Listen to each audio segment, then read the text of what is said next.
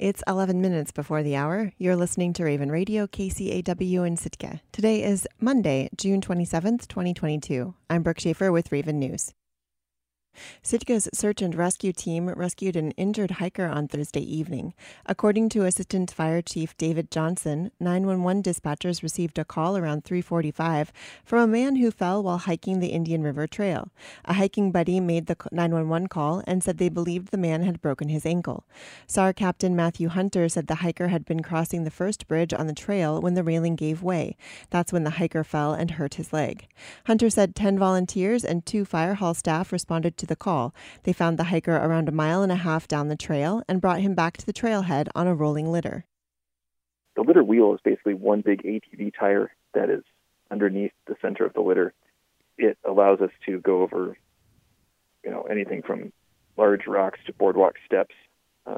It makes a relatively cushy ride in the litter and then allows us to put most of the weight on that tire. Hunter said it took 9 people carrying the litter around 2.5 hours to make it back to the trailhead. Still, the flat trail made it a bit easier. Rescues can be much more challenging on other hikes. If someone gets hurt, in Gavin or Verstovia, it's going to be hours and require more people because it is exhausting work. Thankfully, we had a great crew, and working as a team, we can do stuff that can't be done individually. So it's fulfilling to help someone and not just train. The rescue team made it back to the trailhead shortly before 7 p.m., where an ambulance was awaiting to take the hiker to Mount Edgecombe Medical Center. Like many rural communities, Sitka struggles to keep up with its feral cat population. However, because of the island's limited genetic diversity, an interesting and somewhat rare genetic mutation has made its way into the gene pool. KCAW's Tosh Kimmel reports. 2 years ago, Anna Laffrey was out for a walk on the Sitka Cross Trail when she stumbled upon something unexpected. I literally thought that I saw a 3-headed cat, and I stopped on the sidewalk and then took a step closer into the brush, and they scattered. It was a litter of kittens. She knew she'd have to act quickly. It was winter in Sitka, and they wouldn't last long in the elements.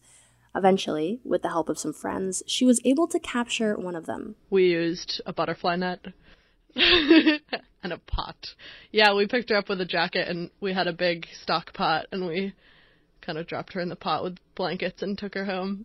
What she didn't know when she brought home that tiny, terrified kitten is that she was a carrier of a unique genetic mutation. This is Alice. She's polydactyl. It looks like she has thumbs. She has huge paws. She can pick up a blueberry with her hand. Put simply, cats with polydactylism are born with extra digits. In Alice's case, that means 6 toes on each front paw for a total of 20 toes. Most cats have 18. But while Alice's megamits may seem like a 1 in a million, the mutation is actually quite common here in Sitka.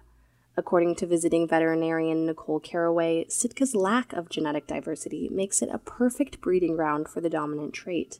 If one parent has it and the other parent doesn't, then there's a 50% chance that all the kittens that are born will have polydactyl or extra toes. So because it's a dominant trait, it is something that is basically guaranteed to be passed on. The population genetically here is smaller, so you're going to see more of that mutation. While some may assume Sitka's mutant cat population is a result of inbreeding, Caraway says the gene can and does occur in all feline populations. I normally work at a very busy practice in Northern California, and where animals are obviously less likely to be inbred, and I still see a great deal of it. No one really knows how prevalent polydactylism is on the island. There's never been a study, but guesses range from 5% to a third of the population.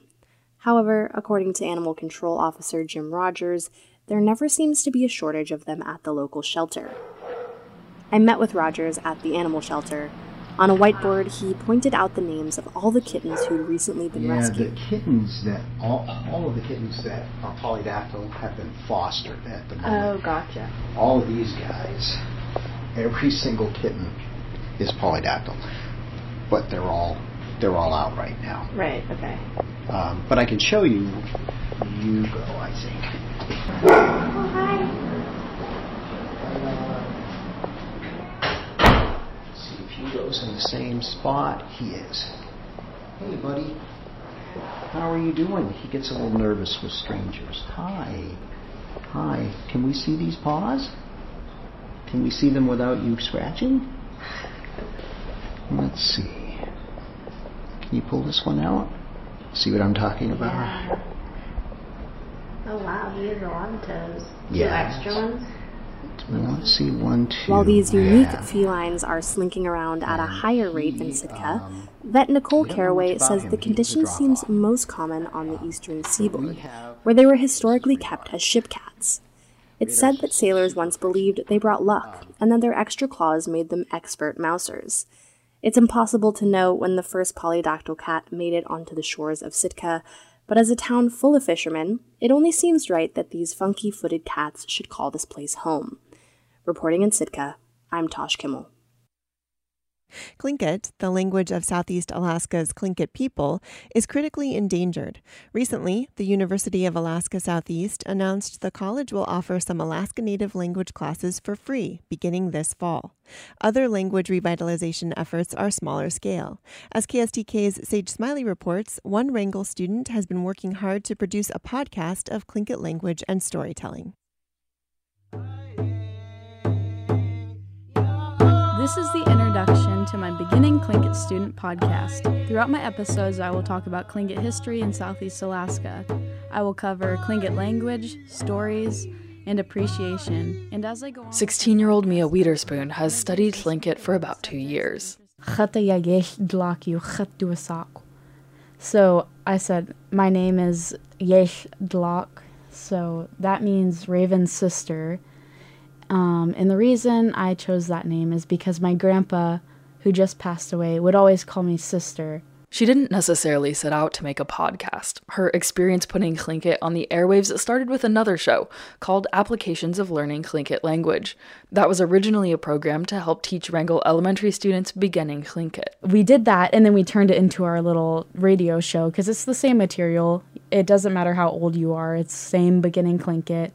And then I learned history through teaching history, like telling stories on my podcast and that sort of thing. Witherspoon says she was inspired by the way her Tlingit teacher, Juan Hlaine Virginia Oliver, or the frost on the beach when the glacier passes over, structured her classes. History, stories, and language. She would do that like every day, hit those three things every day, and I was just like, okay, I really like how that works. It sounds good. It's fun to hear. And I think I can make a podcast out of it. So that's where I got my idea, was from her teaching. Witherspoon says her favorite part of the podcast project was including her classmates, speaking with them in Tlingit. Because I'd go on the radio and ask them, what's your favorite color? What's your favorite animal? That sort of thing. How do you say, or like, what's your introduction? Wasa I duasak? Tlingit chenach, wushtin yuchet duasak, bleka chenach, Ryan yuchet duasak, lech nach chatziti. Witherspoon says when it came to naming the podcast, she'd been thinking something basic, like Beginning Tlingit Language Podcast.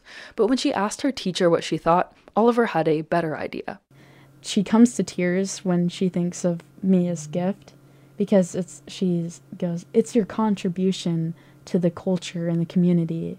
And that brought her to tears. And now that I'm thinking about it, it's kind of making me sad, but not sad, but just sentimental. Witherspoon has already received accolades for the podcast. Earlier this year, she was named the Wrangell Chamber of Commerce's Young Leader of the Year. She also won a $1,500 scholarship from Spirit of Youth for winning their Dreamer Award. Witherspoon will be a junior in high school this year. She says she'll try and finish high school requirements early so she can take college courses during her senior year. That's going to make it difficult to put together more episodes of Mia's Gift, but she wants to try. I'm not going to have my Tlingit class next year, and I'm not going to have an OJT, so it's going to be really hard for me to continue. But I still think I'll end up doing something either way, because I really love it. OJT is on-the-job training, which allowed her to record her podcast this year. One topic Witherspoon wants to pursue is diving deeper into the history of the former Bureau of Indian Education boarding school in Wrangell, the Wrangell Institute. Listen to Mia's Gift on KSTK.org. Thank you so much for listening. Ziagensa. See you later. In Wrangell, I'm Sage Smiley.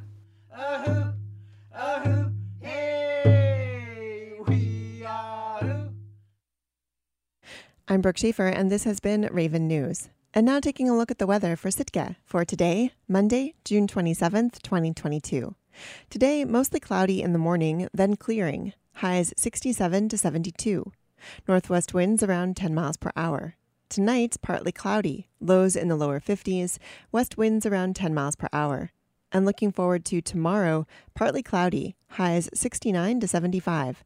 West winds around 10 miles per hour. You're tuned in to your community radio station, Raven Radio KCAW in Sitka. Good morning.